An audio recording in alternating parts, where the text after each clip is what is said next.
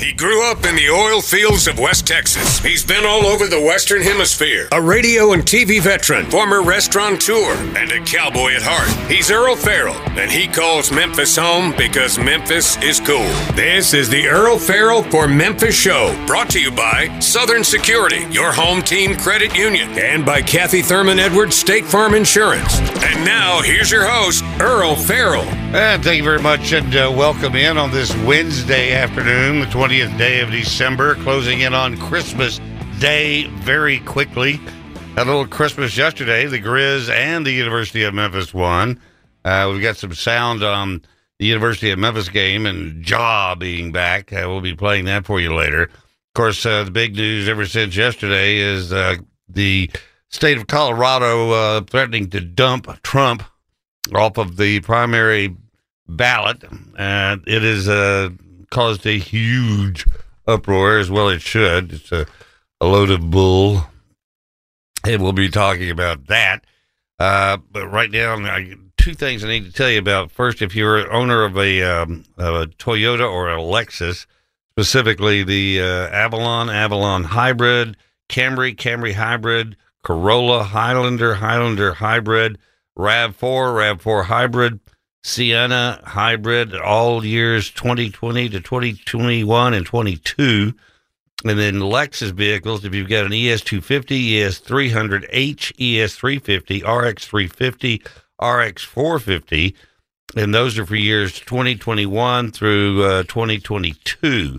You've got an airbag problem on the passenger side, and they're doing a recall. You'll be notified. I just wanted to get this out to you as soon as possible because you want to make sure that your passengers are safe.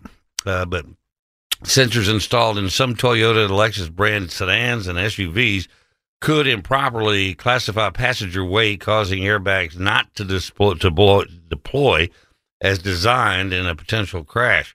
The company said in a statement today that the recall affects certain 2022 model year cars in gas and hybrid powertrain vehicles, including the Toyota Avalon, Camry. We already listed those for you. Said dealers would inspect the sensors and, if necessary, replace them free of charge. I would get on it as soon as possible because when they start coming in, it'll be a backup, as you well know. The other important thing is anytime we get something to give away, I like to give it away early because that's good news. And I've got 2 tickets to the Memphis versus Iowa State AutoZone Liberty Bowl. That's coming up on the 29th of December. That's next Friday, not this Friday, but a week from Friday at the Liberty Bowl. Kickoff at 2:30 p.m. And the number you need to call is 901-260-5926. That's area code 901-260-5926. And we'll take the 5th caller, and you'll have 2 tickets to the game. And I'm going to be there, so I'll see you there. It's going to be a great game. The weather's going to be good. It's going to be a day a lot like today in the 50s, so it'll be cool.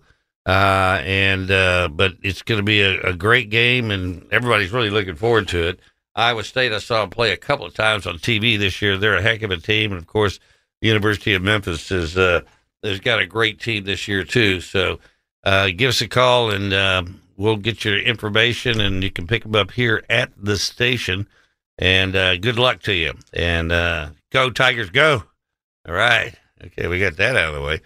The rest of the show, we're going to have Vicki Gandee with Go Team Gandee, Cry Light, coming in a little bit later. With Andy O'Fee, who's the Yankee closer, and with Crump Mortgage, talking about how the freeze on interest rates are affecting home sales and some jobs numbers that are coming out. Everybody's really pretty optimistic about the coming months, which is a good sign for our economy, which is what we want. Filled up with gas today, $2.39 a gallon at Costco, so that's good. And it is everywhere I go, people are buying stuff. I was out looking for some Christmas decorations. You can't find a light in this town.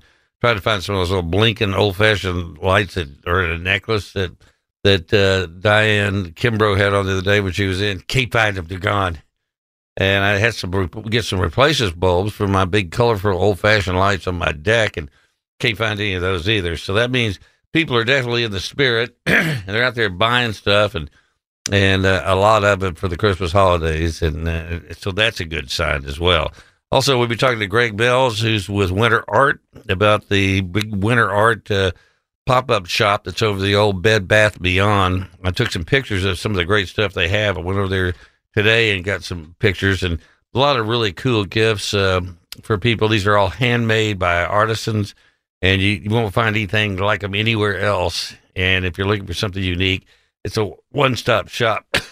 Excuse me. And I think you'll find it very interesting, and they're all great artists and one of a kind.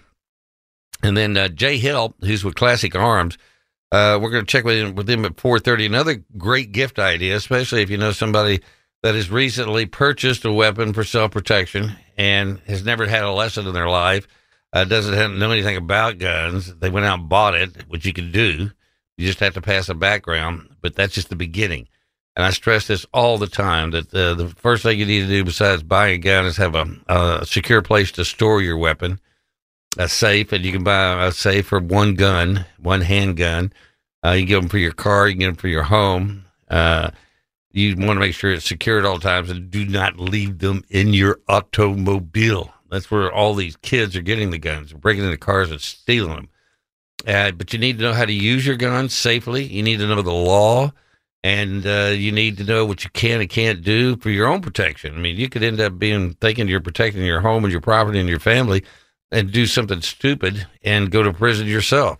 So Jay Hill's going to call in. We're going to talk about gift certificates for gun safety and advanced training. And you should look at a gun like you would power tools. I mean, you need to learn how to use them safely and effectively, and they'll work for you and not against you. So we'll be talking to him. But right now I want to get into some of the stuff that came out yesterday about the Colorado Supreme Court removing Trump ostensibly. I mean, it hadn't actually been done. They put some stipulations in there, but removing him from the 2024 primary or early balloting for the primary. So there's cut number one. It's no wonder crooked Joe Biden and the far-left lunatics are desperate to stop us by any means necessary. They are willing to violate the U.S. Constitution at levels never seen before in order to win this election. Joe Biden is a threat to democracy. It's a threat. They're weaponizing law enforcement for high-level election interference because we're beating them so badly in the polls. And I think that's it. You look at all they've done all the way back for as far as January 6th. That whole thing, I truly believe, was a setup in order to facilitate this move and enacting the 14th Amendment, which was supposed to keep the Confederate soldiers from ever holding office in this country again. But the backlash has been immediate and profound. Here's cut number two. Vivek pledges to withdraw from Colorado ballot and says other candidates should also do that. Cut number two. Cut two. They have just tried to bar President Trump from the Colorado ballot using an unconstitutional maneuver that is a bastardization of the 14th Amendment to our U.S. Constitution. This was a provision, Section 3, that was designed to bar Confederate members, people who switched to the Confederacy, from actually being able to serve. That's very different than what's at issue here, to say the least.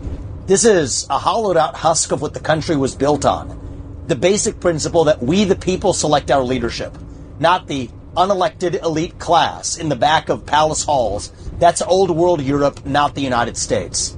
That's why I'm making a pledge today that I will withdraw. I pledge to withdraw from the Colorado GOP primary ballot unless and until Trump's name is restored. And I demand that Ron DeSantis and Chris Christie and Nikki Haley do the same thing, or else these Republicans are simply complicit in this unconstitutional attack on the way we conduct our constitutional republic. The thing about it is there are a lot of Republicans in Colorado saying they'll do a caucus instead of a primary if they continue on with this. But I think it's going to get before the Supreme Court and they'll rule on it. Everybody knows what this is. And thank God we've got the Supreme Court. That's truly a fair ruling body, because that's all we got. We don't have the Department of Justice. We don't have the FBI. We don't have the CIA. We do have the Supreme Court, and that freaks them out. That's why they're attacking all the justices like Clarence Thomas and saying he's taking trips. They've all taken trips.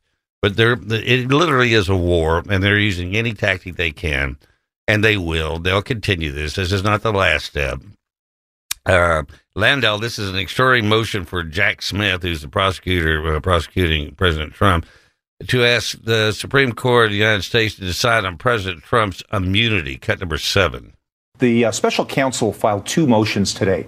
One was an extraordinary motion to have the Supreme Court decide this important immunity issue before the Court of Appeals. I mean, the district court, we have 3 levels in our system: district court, Court of Appeals, Supreme Court. The normal path is for the case to go to the Court of Appeals. Jack Smith wants the Supreme Court to basically take that case before the Court of Appeals has even decided it. Why? Well, I think it's obvious. The mask is coming off, Laura, that this is about election interference. As you just said, this is all about the timetable that they want to get Trump convicted before the 2024 election. And that would be also to say that because he's a convicted fellow, we're going to take him off the ballot. Another tactic there. Also, Landau, it's one of the worst depressing things that this banana republic is now doing. Cut number 8. Biden's down in like 5, 6, 7 swing states. Laura, it is one of the most depressing things as an American to see that we are really in a banana republic where this is, again, there's no way to explain this other than election interference. They want a D.C. jury, essentially, to decide the 2024 election by having this jurisdiction where, by the way, in the last election, Biden got 92% of the votes and Trump 5. Yeah. So they want to tell the rest of the country, oh, no, Trump was criminally convicted in D.C. Are you going to vote for a convicted felon? I mean, this is all a setup. And then this is Senator J.D. Vance destroys an AP reporter who asked about Trump's poisoning the blood of our country. Cut number 10. Just go back to his comments, though, and sort of using language that we heard, during World War II. I'm sure you're a student of history. You're well aware what that kind of language represents in historical context. What organization do you represent? I work at the Associated Press. The idea that I am well aware, you just framed your question implicitly assuming that Donald Trump is talking about Adolf Hitler. It's absurd. It is absurd. Why do you think that Donald Trump's language is targeted at the blood of the immigrants and not at the blood of the American citizens who are being poisoned by the fentanyl problem? You think he was referring to fentanyl? I think this is ridiculous. If you watch the speech in context and you look at what's going on, it is obvious that he was talking about the very clear fact that the blood of Americans is being poisoned by a drug epidemic. To take that comment and then to immediately assume that he's talking about immigrants as Adolf Hitler talked about Jews is preposterous. You guys need to wake up and actually do some journalism. Should he use different language then? Because that is language that Hitler used. Here's the problem with that question and that framing. You are allegedly a journalist. You're supposed to speak truth to power. And yet, you're trying to circumscribe and narrow the limits of debate on immigration in this country. What you're doing is not speaking truth to power. You're trying to police the guy who's criticizing the problem so that Americans don't pay attention to the guy who caused the problem. It's an absurd question. It's an absurd framing. Good for him. When I was spokesperson for the sheriff's office, and I have reporters ask leading questions that just by the phrasing of them, was totally inaccurate, and they want to include that into their little soundbite. And I would stop them every time and say, number one, your question is totally ridiculous, and you don't know what you're talking about, or you do know what you're talking about, and you're trying to frame this in a totally different aspect and slant, which they do. And I never let them get away with it. And I think if more politicians and more people of authority would stand up to these reporters when they do that and go, that is so wrong. What you just said is so wrong, and you need to be called out on it. You're not a reporter. You're an advocate, and there's a big difference. So let's switch real quickly to a couple of good bites that aren't about all this dark and dingy part of the world we have to live in. John Morant scores a buzzer beater in his return to the NBA. Here it is, cut number 4. Memphis, no timeouts left. Into the backcourt it goes. Morant's going to get a head of steam with a chance to win it in his return. Here goes Morant. He spins. Morant scores! Spurs count the basket, and Ja Morant wins it for the Grizzlies.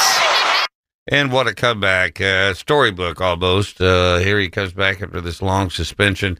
Doesn't say anything to anybody, kept his mouth shut, comes back and let his hands and his feet do the work, and they came out on top. Go Grizz. All right, we're going to take a quick break. We'll be right back.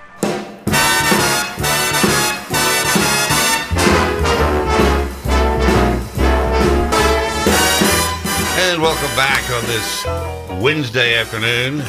Vicki Gandee's in here, and we're going to turn her audio down as soon as I find it. I got to track down her cable to the sound mixer. I think it's right here.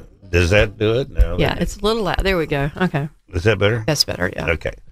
And her headset. A lot of people come in here, and a lot of people like really loud headsets.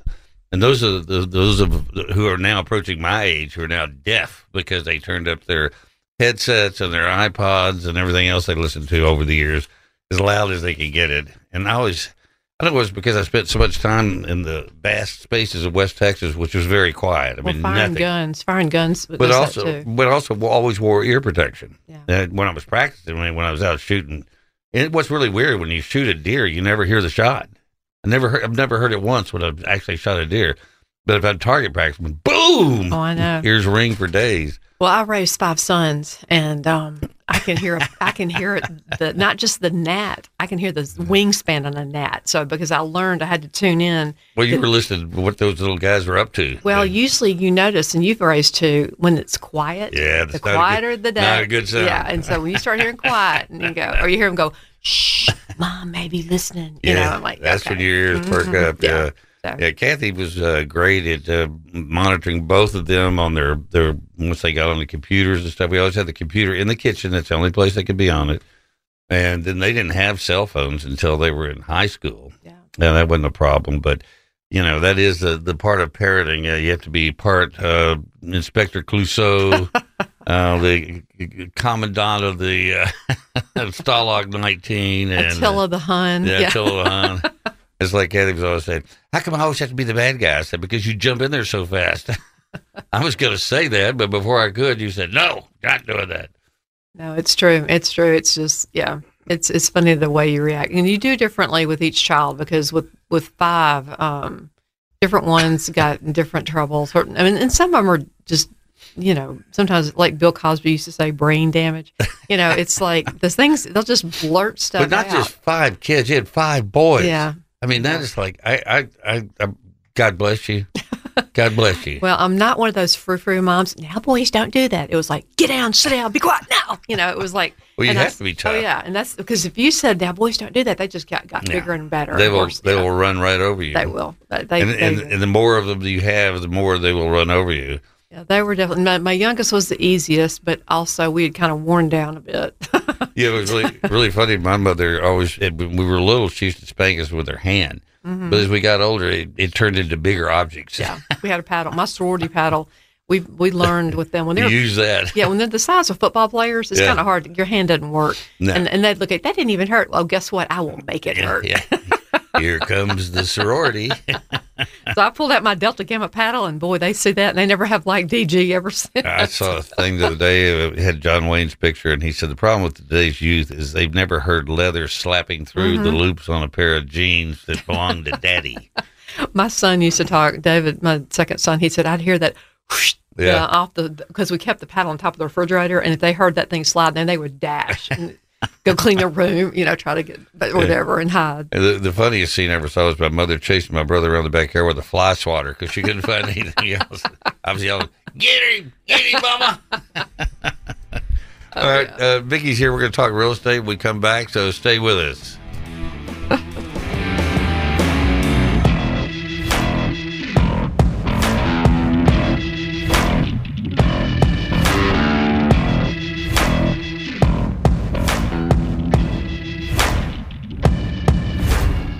And thank you very much, and welcome back. Vicki Gandee with Go Team Gandee and Cry-Like is in the studio. On the phone with us is Andy O'Fee, the Yankee closer with Crump Mortgage. I love that. It finally dawned on me what that is, Andy. You did a take on the Yankee Clipper, right? No, it's closed loans. So, I thought fan. Well, Mariano Rivera, Yankee closer. Well, I knew that made sense. I just thought, I wonder if he's talking about, because the Yankee Clipper was a form of sailorship back when the United States first formed, and that was a great sailing vessel. I thought, well, that'd be kind of cool. He named just after the Yankee Clipper. But no. Who was the Yankee Clipper, Earl? Well, the Yankee Clipper was a guy that played for the Yankees. Was it Joe DiMaggio? Very good. That's correct. But then there was also that he was named after the fastest ship on the ocean, which is the Yankee Clipper multi-mast sail ship. So I'm not a complete idiot. I was just wrong about you. No. People have been wrong about me my whole life. So. Well, how you imagine what it's been like for me. So, but there's some good things are happening. They froze the interest rates a couple of weeks ago. They didn't raise them, and where it is, they're able to look at possibly cutting them in the next few months. The jobs numbers are good. The outlook, the polls are showing the outlook, the positivity scale, if you will, of Americans out there is for the first time in many, many months is started to become positive, which I think is also good. Yeah, things are definitely starting to turn around. The big number today was a consumer confidence number that was released, and you're right, that was that came in extremely strong. The American consumer is very difficult to battle when it comes to preventing them from buying things. So the Fed has done all they can with 11 rate hikes over the last several months to try to battle inflation. And again, we're starting to see some of the inflationary numbers come down, which is a good sign. And that's what's going to give them the impetus to go ahead and start reducing the Fed funds rate, hopefully by the middle of next year. So that's a good target. That's where I think we're going to start to see them start to come in and reducing the Fed funds rate. Well, and I saw on Fox this morning that the housing market is up a percentage point, which it's been flat for some time now. And that's the existing home sales came in much higher than expected. They're still down about 7 or 8% year over year, and that's expected because again, and Vicki can tell you, there's not a lot of inventory to go after in this market right now. And one thing, I'm a little bit of a protagonist when it comes to the housing market, but I'm also a realist when it comes to the amount of homes that are available for sale. And when now we have a reduction in rates like we've seen over the last 3 or 4 weeks, coming from the highs of 8% and now getting back down to, into the mid to low sixes with no inventory, we could be in for a free-for-all to start the year, which, again, is a good thing compared to where we have been in the last couple of months. Well, and I know that Vicki's had a couple of homes she's closed on recently, and she's done another house that they went in and completely rehabbed it and sold that. But I do detect the mood of just being out, and you see the number of people out shopping, buying. I went looking for light bulbs to add to some of my Christmas decorations, and they're gone. There aren't any. And that may not be a great economic indicator that Wall Street quotes, but I say, when the average person wants to buy decorations for Christmas, that means they're being positive and they want to reflect their attitude. Yep, that's very true. That's a good way of looking at it. You probably would be a very good stock picker if you went to that. Well, I'm a good people picker. That's my real talent. But the whole thing is, I do see an optimism, and I talk to people all the time, and I ask them how they're doing, and I look them in the eye. I'm expecting an answer, like the lady behind the deli counter. How you doing? Are you ready for Christmas? And her comment to me today was, I better be. but it was, she did that and laughed. It wasn't, oh God, no, I don't know how we're going to make it this year. And I have heard those kind of comments in the past. And I'm not hearing it now, and that is what I get encouraged by. Yeah.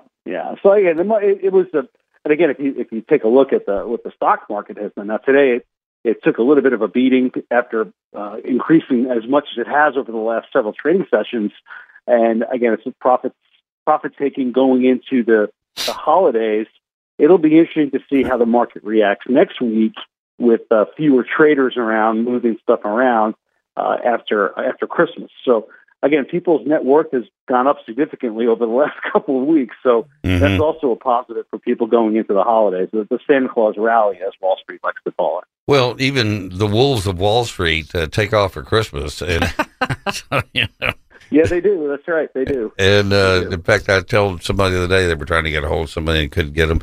I said, look, the only people left that are still going to work every day are those of us that really work for a living. The rest of them all go on vacation. We're gone for the next 2 weeks, and they do go. So and Andy, one thing too that we're talking about earlier, the market in Memphis area is better. If you look at the national numbers, we're not there. We're so much better, and we're doing so much better than they are. We always have. And that's what people have to remember. They'll stop me in the streets and on the grocery store and say, "Oh, the market." And I said, "The market's still good. It's very strong, and we're not expecting it to be terrible by any means." No, I agree that, again, we've talked about the demographics of this of Shelby County and just how attractive it is for a first-time home buyer, for someone doing a step-up buy, buying a bigger home. And the good news is now too is that the National Association of Home Builders, their index is not declining either. So the builders are starting to see more demand. They know that if they put a product out there, given the pent-up demand that home buyers have right now, as we go into the new year, they know that if someone's looking for a new home, not particularly in Germantown, but in the area, you can buy a new home and get into it at a reasonable price. And now with rates coming down, affordability, that question definitely goes away for some people. So it's definitely Vicki's spot on about our market. I mean, this is just a great market to be in. We don't want it too hot, and we don't want it too cold. We want it just right. It's really great, especially for people that are buying right now. It's better, and people. That's why I keep telling people, don't wait. I mean, you've got a little chance of more negotiation, and the price might come down a little bit. And I mean, because the sellers are staying on the market a little bit longer, but they're selling everything I've got on the market except for one house now are under contract, and about 2 are about to close. And I've got one that a lady said she's bringing me an offer, quote unquote. We'll see how that goes. Vicki, don't you think that given the drop in rate and now with fewer homes on the market, that my concern for buyers is that if they do wait into the latter half of the winter and into the spring, if they wait, there are going to be fewer homes that you're going to be competing over, and we're going to go through the whole multiple offer situation again. But don't you? Is that a good way of thinking about it? Oh, absolutely. I completely agree, and I keep telling people don't wait, because somebody said, "Well, I'm going to wait till summer." I said, "Well, then you're going to go back to the multiple offer situation again," and people got so frustrated.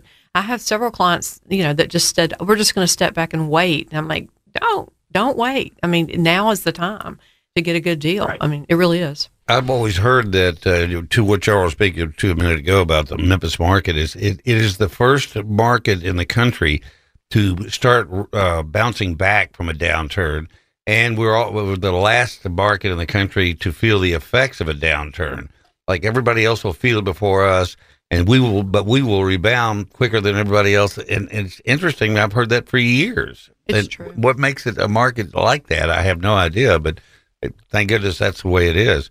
Yeah, our office. It has to do with the cost of living. I think that's why I think we're able to bounce back quickly, given some of the bigger companies that are located here in the city, and people want to relocate here to live just because of how reasonable it is here to buy a nice home. Well, and also it's you don't pay a state income tax. I was listening to ESPN this afternoon. Believe it or not, they were talking about that. They said, you don't think about football players thinking about paying state income taxes, but they said Houston, Texas, they don't pay state income tax there. Tennessee, Florida. Mm-hmm.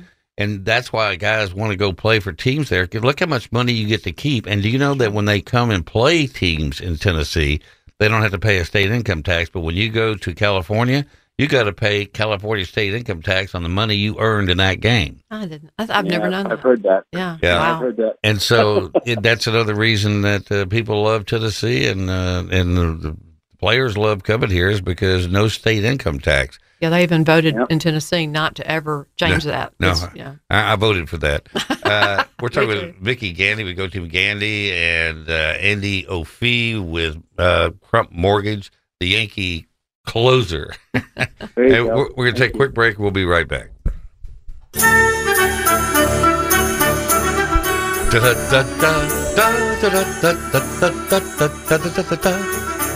I love singing along with Christmas songs. La, la, la, la. And this time of year, I mean, I just drive around singing along because I have to do it by myself because everybody else tells me, don't do that. You're ruining the song.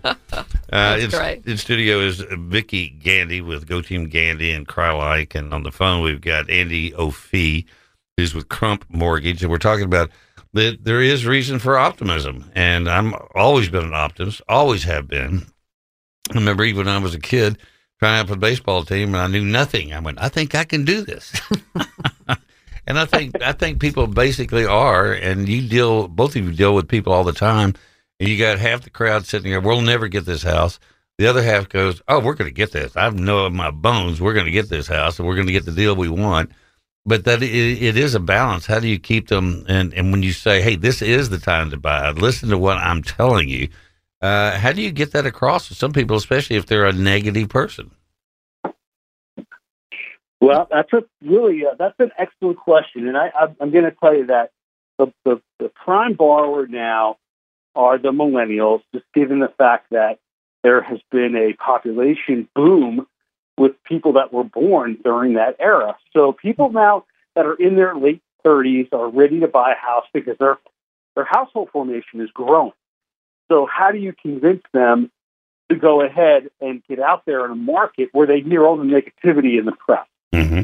And I'm a numbers guy, as Vicki will attest to, and I like sharing information with them. And the most important thing is a home price appreciation. And when you share with a potential home buyer the fact that home prices locally are going up anywhere between 4 to 5%, which is a healthy number, think about if you owned a $300,000 house, how much higher that would be at the end of 1 year. That's $15K, right? So right, 5%. exactly. Yeah. And if they see it that way, combined with the fact that you're amortizing your mortgage payment lower by making extra payments or just by making one payment at a time, that's where your equity formation occurs. And people miss that when they're looking to purchase a home and they hesitate. Now, we go back to affordability and monthly payment. Of course, that's an issue with people, given the fact that rates spiked, up to 8%. Mm-hmm. And that spooked a lot of people. So, we're coming back down. We're not going to get to the threes. I don't think we are. I don't foresee that ever happening again. However, if we settle into those low fives by the springtime, we can start to see and explain to people, again, getting back to basics with numbers on just how valuable it is to look at appreciation numbers and look at your home as an investment. They want to see numbers. I mean, a lot of people that are not intuitive are going to say, oh, you get your own house, you can paint it, you get a garage, you have a place for your dog. Those answers are all good, but they want to know something that they're making an investment. They want to hear what the advantages are financially to their family by purchasing a home if they haven't already bought one. So it's funny. So that one of my sons bought a house, and he, came into the year, and I said, you got a tax write-off, and he goes, I do? I was like, yeah. It's kind of significant. He's like, wow, I never had a tax write-off before. And I'm like, golly. Don't get used to it. Yeah.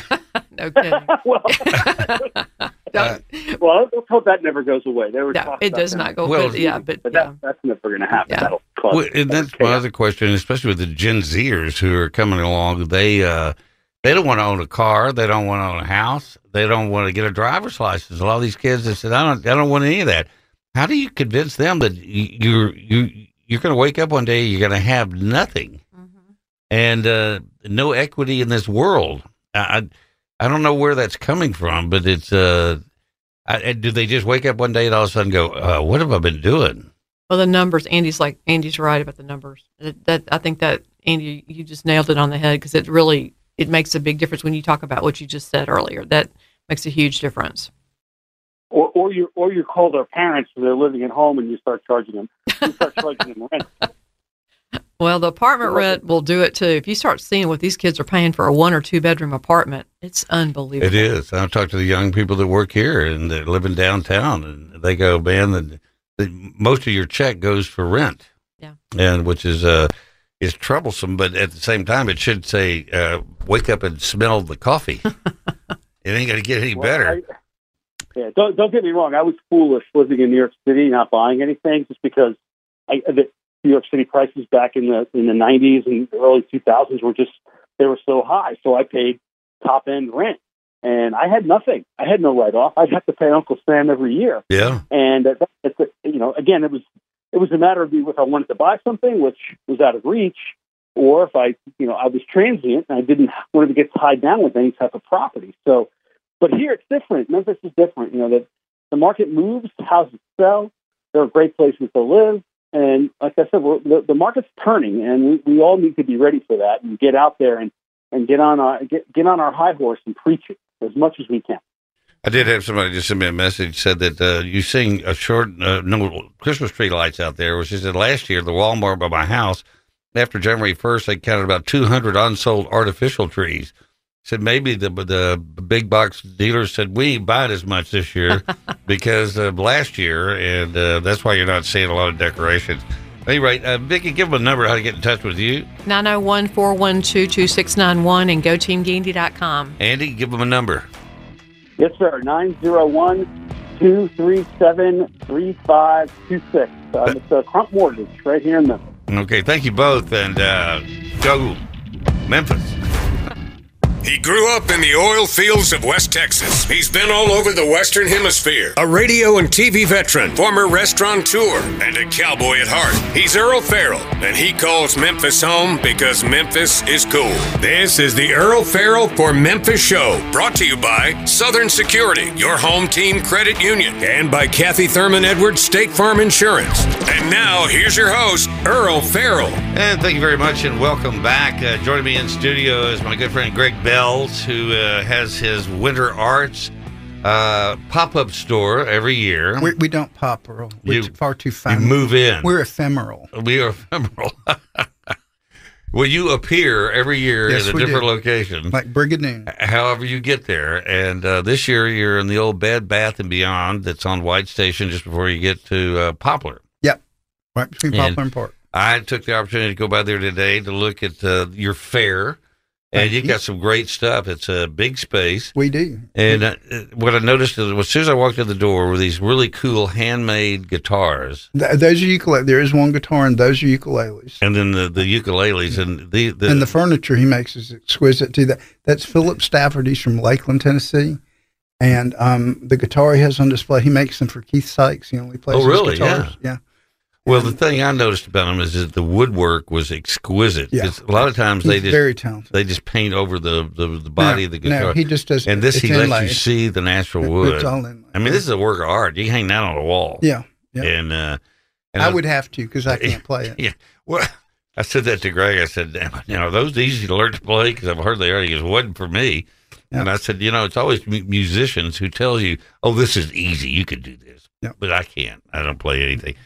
Right next to that were this jewelry exhibit with these necklaces. There's several jewelers. The one that's on your Facebook page is Lisa Butt. She's from Germantown. She works in fused glass, and she incorporated the fused glass into jewelry and metalwork. I love the colors. It's really, really neat colors. She makes the glass. She makes the chains. That's the one thing about people in our show.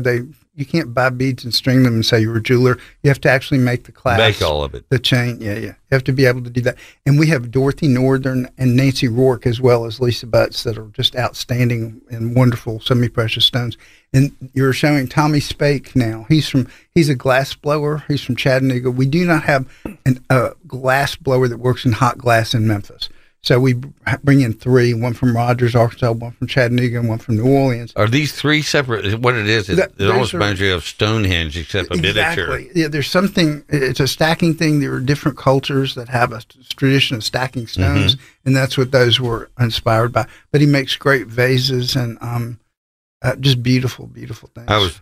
Because what I do when I especially go to any place like this, I'll walk around and I go, what grabs my eye? Yep. And those immediately grab my eye, as did these leather bags, because just their shape, they're unusual. Really good leather work. He's from the middle of Arkansas, and he was in a show we did, Art in the Loop, about 7 years ago, the first one, and his tent got blown over the first day. He didn't do anything since then. And for 7 years, I've been begging him to work again, and he has. And just really, really cool things. He's got, did you see the pot holders, the suede pot holders? I did. Those are great. We had some wrought iron steak turners from one of the metalsmiths, too. Was that a checkbook holder? Checkbook holders, backpacks, attaché cases, little things to wrap up your wires. I don't understand that, but they were trying to. Well, all the wires you have for your cell phone charger, your earbuds. I'm told they make great stocking stuffers, but I don't know what they do. But, and then I love I call them the Annie Hall hats. Those are really neat. Bridget Lang, who's from Germantown, is an incredible knitter. She has published patterns that are sold internationally. You just don't she actually has copyrighted patents for the hats that she makes, and it's a lot of the other knitted things. She owned a store in Germantown called Rainbow Yarns that sold yarn, and she closed it a couple of years ago, but she still knits, and we're really excited. She's from Germany originally. I love her hats, and the thing about there are hat people, and there are people that will not wear a hat. Have you ever noticed that? Yeah, I'm one of the latter. You're not because you have great hairline. Well, yeah. I'm a hat person. I have no hairline.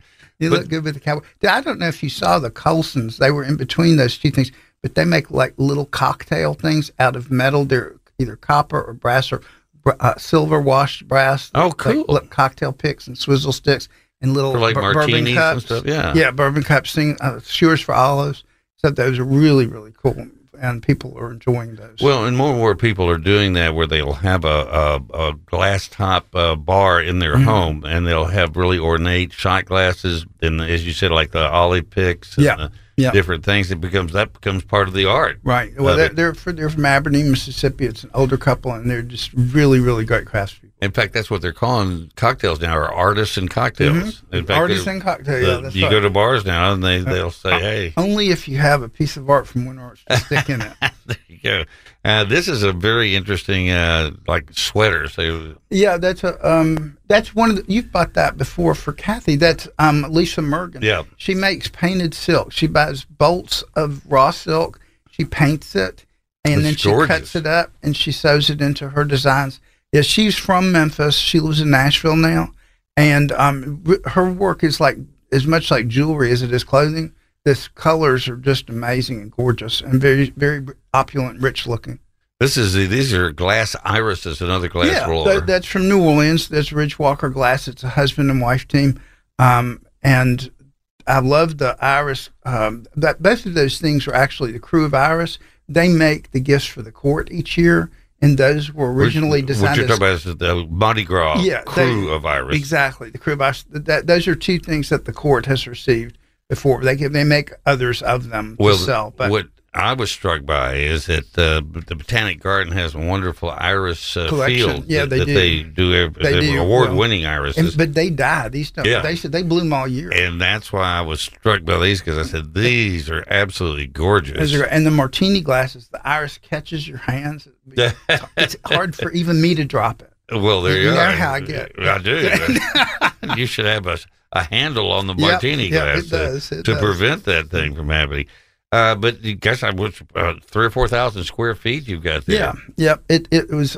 We had 26 to work with, and we chose to just keep about 4,000 or 5,000 of it.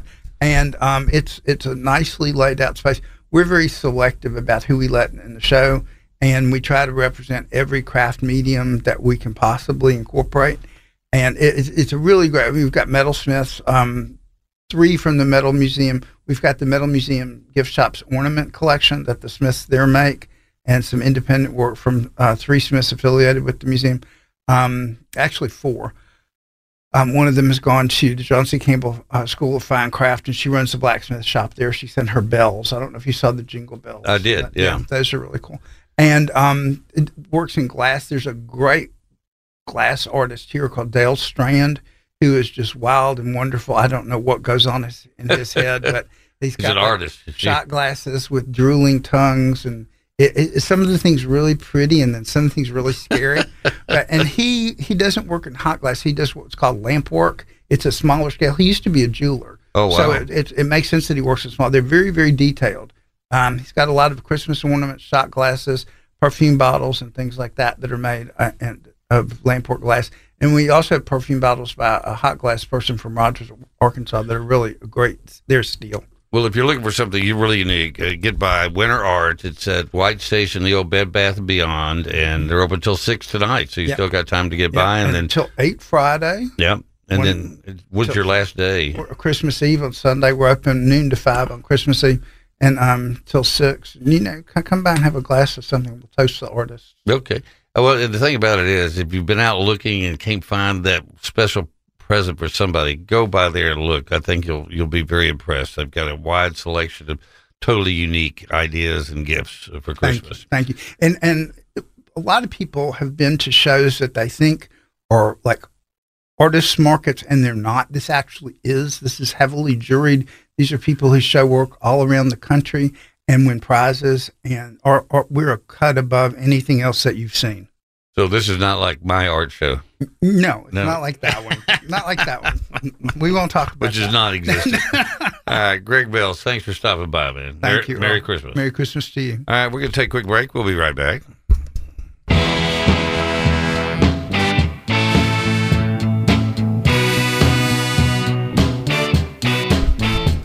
And welcome back on this Wednesday afternoon. I'm looking at the headlines on Drudge. I used to look at Drudge. It used to be kind of, well balanced, and now it's just another rag. These are the headlines. State Supreme Court thwarts Trump. It's the law. Michigan could be next state to remove Trump. California exploring options. Republicans float booting Biden off state ballots. Quarter of Trump voters say he should not be nominated if convicted.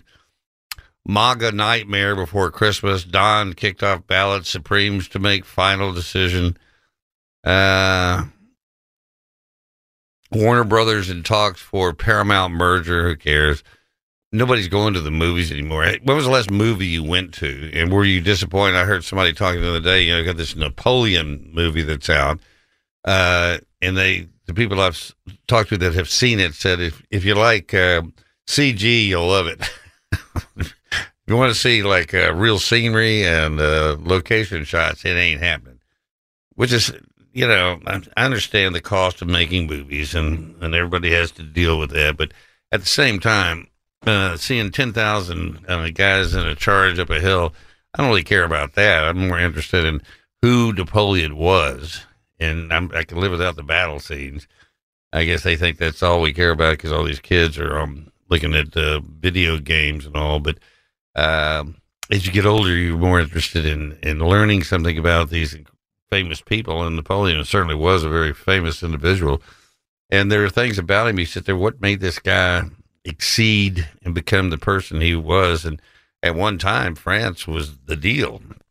And it looked like they were on a move to actually, capture the world. And then it all came unraveled. And so you sit there and go, what was it? Was it his ego? Was it his, what was his miscalculation? Did he miscalculate the Brits? Was it the Russian winter that beat him? He did have the support of his men, unconditional almost. And they said that, many generals would sit up on a hill and watch the entire battle going on. He actually was down there, maybe not at the front lines, but certainly around it, and enough to make them feel like that he was risking his life along with them. But apparently the movie's not that good.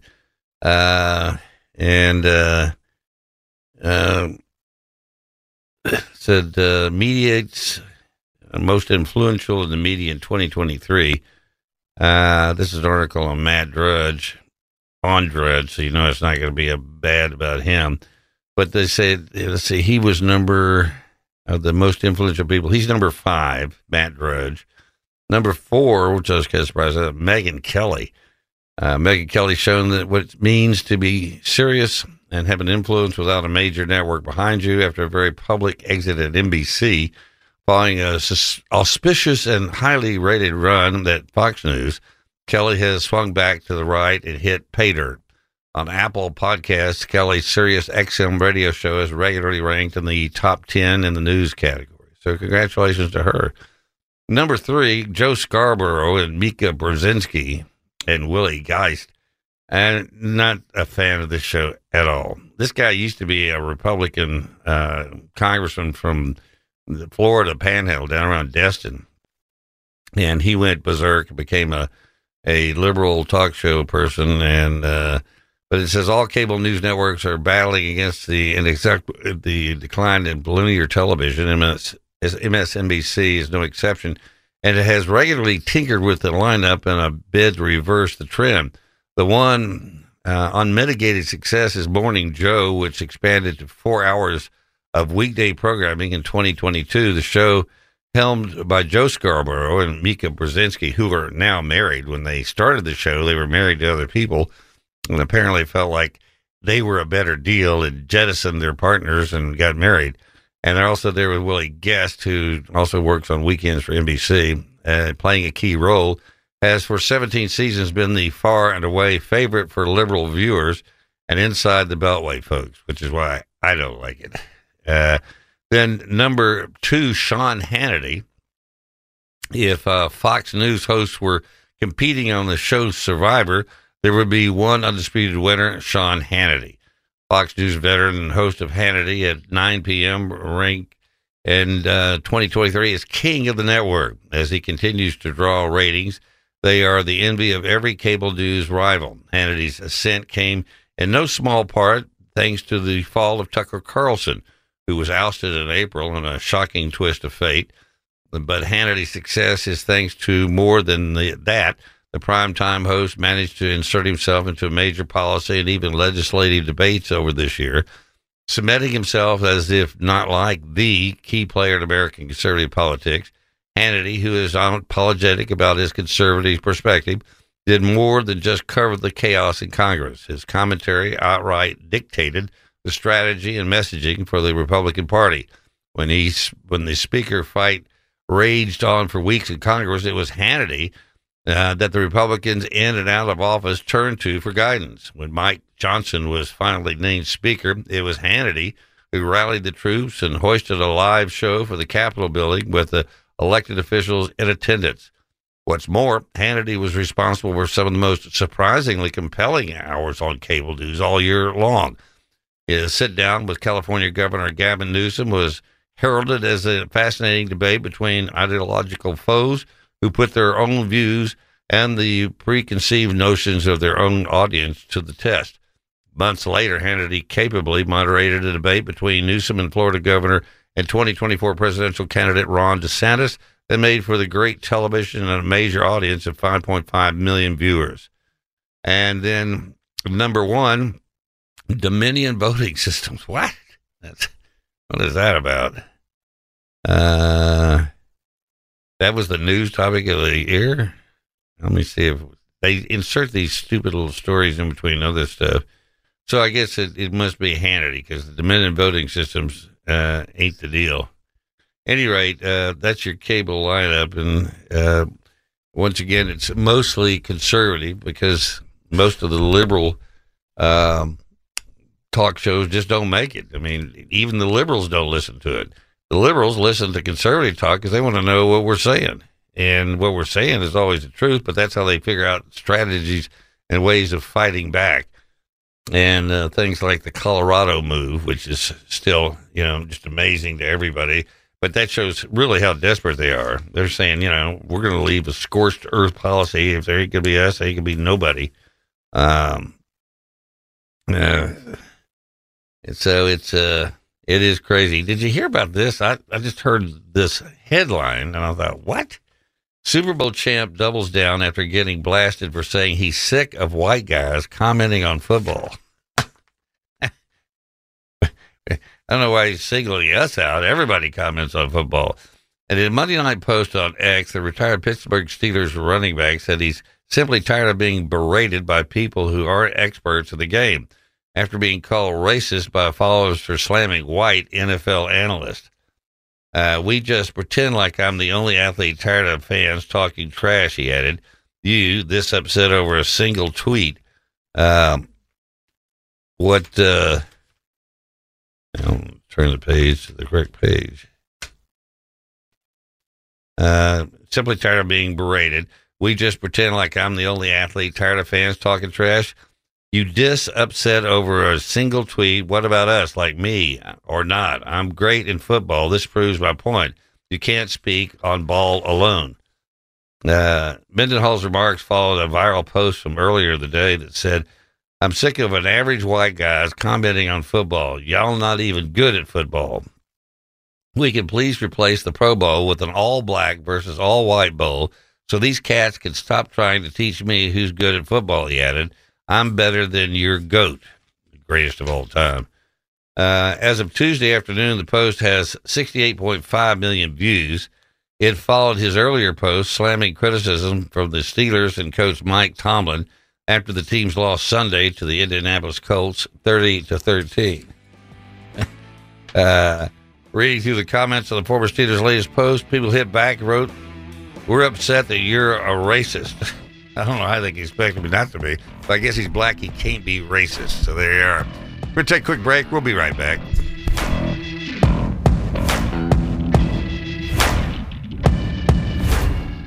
And thank you very much, and welcome back. If you look at any polls out currently, number one thing is the economy, but following closely, usually 2 or 3 down, is crime and personal safety. That's the reason so many people have bought weapons to defend themselves, their families, and their homes and property.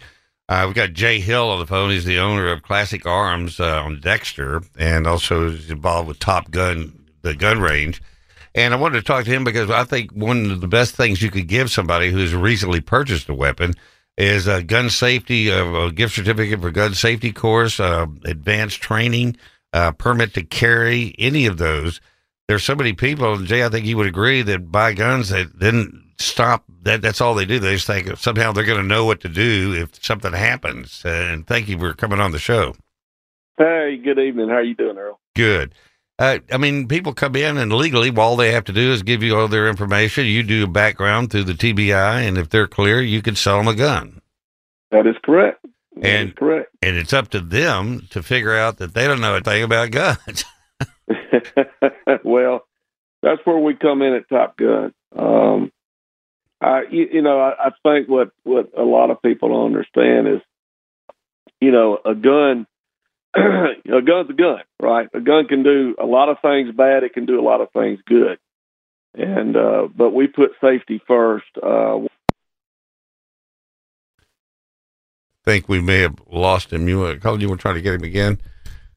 Okay, he's going to try to reestablish contacts. But what he's saying is a gun is a tool, and it is. And it's only as good as the person operating that tool. And if you don't know how to run a skill saw, you can lose fingers. I mean, I learned that early on in wood shop is that I'm staying away from the power tools because at least with a handsaw, you may get through part of your finger, but you're not going to get through the whole thing. But I think we got Jay back. Do we have Jay? Yeah, good evening. I'm back. That's all right. Yeah. I was just explaining to him that you were trying to say that a gun is a tool. It's only as good as the operator that's using it.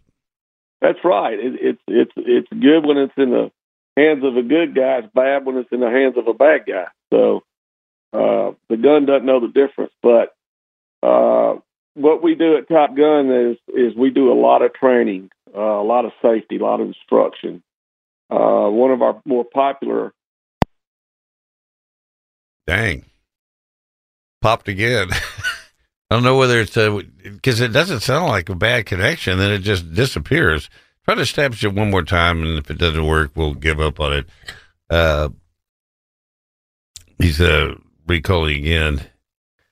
And there are different courses. I'm going to point that out. There's beginner courses and just basic gun safety, which I think that's where you should start. I also recommend taking the permit to carry class because it teaches you the law. It teaches you what you need to know along with the gun safety aspects of it all. We got him again? Okay, Jay, you there? This is it. We'll try it again. I was just what I was saying, the 2-on-1, in other words, husband, wife, boyfriend, girlfriend, two ladies, your best friend, whoever you feel comfortable with bringing. We do a 2-on-1 class. It lasts about an hour and a half, and we go everything. Something wrong with his phone. What he's saying is, it is good to have somebody else that you care about. When I took my permit to carry, and I took it there at Top Gun with my father-in-law, who was 80-something then, my son, and myself, and one other person, and we all took the same course. That one, the permit to carry course, is all day, 8 hours, and you have a break for lunch, and there's a whole written part. Then you actually go into the target range and actually fire your weapon, and it's very intense and very comprehensive. And the reason I think you should do that or give that is to someone as a gift certificate is because it really teaches you so much, and it is full 8 hours. The course he was talking about is just a top of mind thing, an hour and a half class, which I recommend. Anything is better than nothing. But the permit to carry, even though in the state of Tennessee you don't have to have a permit to carry, you can have it in your automobile, you can have it on you, and you can carry it to any place except places that say no weapons allowed. But where it will come in handy for you is if you travel to other states that have reciprocal agreements with Tennessee, that if you have a permit to carry in Tennessee, you can take your weapon to Texas, to Oklahoma, and then also you can look up the places you can't go. Do not take it to New York State. Do not take it to California. Do not take it to Chicago. And but it is a very comprehensive course that tells you, what you can do, what you can't do. You can't shoot somebody stealing your car unless you think they're trying to kill you before they get in your car and steal it. If you feel like your life is personally in danger of being snuffed out by this person, but then once they get in your car and start driving away, you can't shoot them then because that threat is now ended. But that's stuff you will learn in the permit to carry class. And all this stuff about, well, if somebody's in my front yard and they're yelling at me and I think they're going to kill me, I can shoot them and drag them in my house. Believe me, I was with the sheriff's office. That don't work. These guys are pretty smart, and when they see the trail of blood in the front yard being dragged through the front door, it don't take them all day to figure out what happened here. The other thing is there are some really good companies out there that you can buy an insurance policy with, and it will actually, if you are involved in the shooting, even if everything's cool. In fact, I actually had somebody with the sheriff's office on not long ago, and he was saying there's two things you can count on happening is that you're going to be detained and probably arrested and booked until they figure out exactly what happened in the shooting. And that means you're going to go downtown and you're going to have a lawyer. And that's if everything looks good, it's a good shooting. That's still probably going to happen. The last thing you ever want to do is have to use your weapon. You're better off picking up a chair leg and breaking it off a chair and beating this person, whoever you feel threatened by, until they're no longer a threat, rather than shooting them. I can just promise you that. But if you do have a weapon, and the reason I carry a weapon is I don't want to have to beg some person not to kill me or my family or somebody that I'm sitting right there with as a friend. In fact, I was listening today to some people in Israel talking about what it was like to have to sit there and watch these people from Hamas come into Israel, grabbing their loved ones and just walking away with them, and there's nothing they could do. I cannot believe how helpless that would make you feel. And I never want that to be me. I don't know how I would live with myself watching them take my wife and my children away and not being able to stop that. It's very important that we have weapons for self-defense in this country, and they're coming around to that fact in Israel now. They realize now that not having anybody have a weapon when you've got everybody around you hating your guts, and not that everybody who lives around us hates our guts, but they want what we got, and they're going to do whatever they can to take it. And our job is, I don't care if they take it, but you're not going to take us or kill us in the process. And I'm going to do everything I can to stop it. I am advocating strongly that if you know somebody that has a weapon and they haven't gotten training with it, get them a gift certificate. That could be the best thing you ever did for them and for yourself. Heck, get two and go with them. Be that person that goes with them, and you get your permit, and then you get a weapon. But the reason most people fear guns is they don't know anything about them, and they think somehow this gun is going to jump off a shelf and your child's going to grab it. I have a gun safe at home. I keep all of my weapons locked up. I secure them wherever I am. I never leave my weapon in the car. And, I've been around guns my entire life. I think I was 6 when I first started learning to shoot. My father taught my sister, my brother, and I to shoot a little .22 caliber rifle when we were just little kids. And he taught us gun safety right off the bat. Even toy guns. We were not allowed to point toy guns at each other. And he said, just don't ever do it. Don't ever do it. You play Cowboys and Indians, that's great. Don't point a gun at them when you're playing Cowboys and Indians. Shoot up in the air. Scare the cows off. But don't shoot at anybody. So that would be my idea for a great gift. If you know somebody that has a weapon out there and they have not taken any, even if they have, give them an advanced course. You cannot have too much training when it comes to weapons. I'm a firm believer in that. All right, we're going to take a quick break. We'll come back and we'll wrap things up.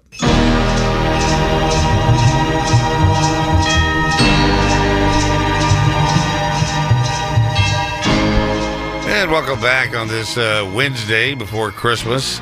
Got all the big bowl games coming up. They'll start, some of them this weekend, and then through Christmas and New Year's.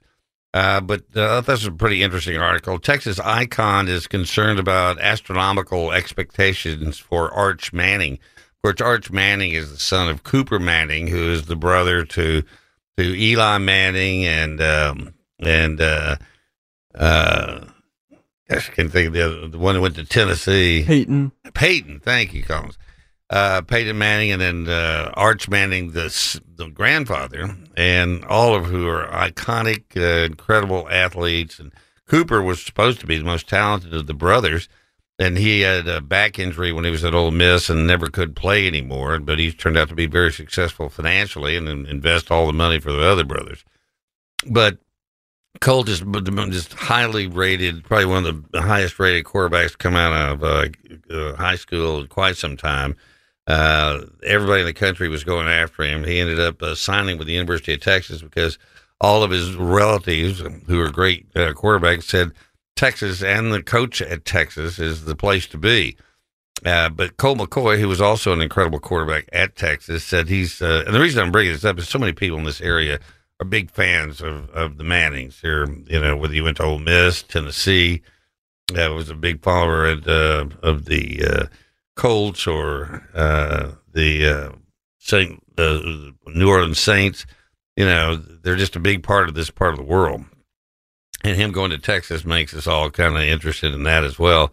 But former Texas quarterback Colt McCoy is a bit concerned about the conversion and the conversation surrounding highly talented signal caller Arch Manning.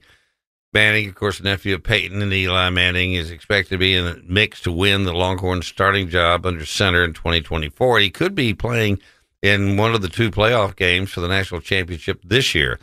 McCoy compared Manning to his former Longhorns teammate Garrett Gilbert, the Texas high school phenom who played 24 games for the Longhorns before transferring to SMU as a junior. Quote, I've been around Arch quite a bit, McCoy said during an interview on the Pardon My Take podcast. I don't want to compare Arch Manning with Garrett Gilbert, but when I was in school, I loved Garrett Gilbert. He had a nice career, but he never lost a game in high school, and he was like in Lake Travis, right in the backyard of the University of Texas, and was crowned as king before he ever got on campus. And the moment he threw a pick or two and they lost a couple of home games, it was like everything turned on him. It wasn't necessarily his fault, but the expectations were just astronomical.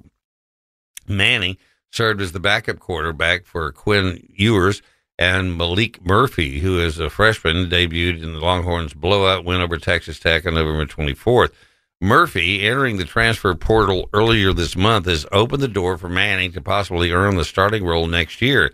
Recent reports indicate Manning jumped from 210 pounds to 225, all muscle in his freshman campaign, further fueling his hype train. McCoy is extremely optimistic about Manning's future, but he's preaching patience as the younger paves his own path to the gridiron. And I think that's safe to say, because so many people think he's going to walk on water, and it's going to be Vince Young, who was an incredible quarterback, who is a good example. He was an incredible college quarterback. He goes and plays for what was the Tennessee Titans, Houston Oilers, then the Tennessee Titans. And he just never was able to bring that same magic to the pro field that he did to the college field. Won the national championship. It couldn't have been a better quarterback, and yet it just didn't transfer. And you never know. I mean, and in fact, they were talking about the other day about the most difficult job, especially with all these kids taking advantage of the portal in college, is this Malik Murphy has entered the portal. He's a sophomore. They've seen him in action. He played in 2 games and won them at the University of Texas. Big-time school, big-time games in the hunt for the national championship. And he saw the handwriting on the wall, said, I'm going to go ahead and jump. So he jumps, and where he ends up, who knows? It could be USC. There's a number of schools looking for a top-quality quarterback.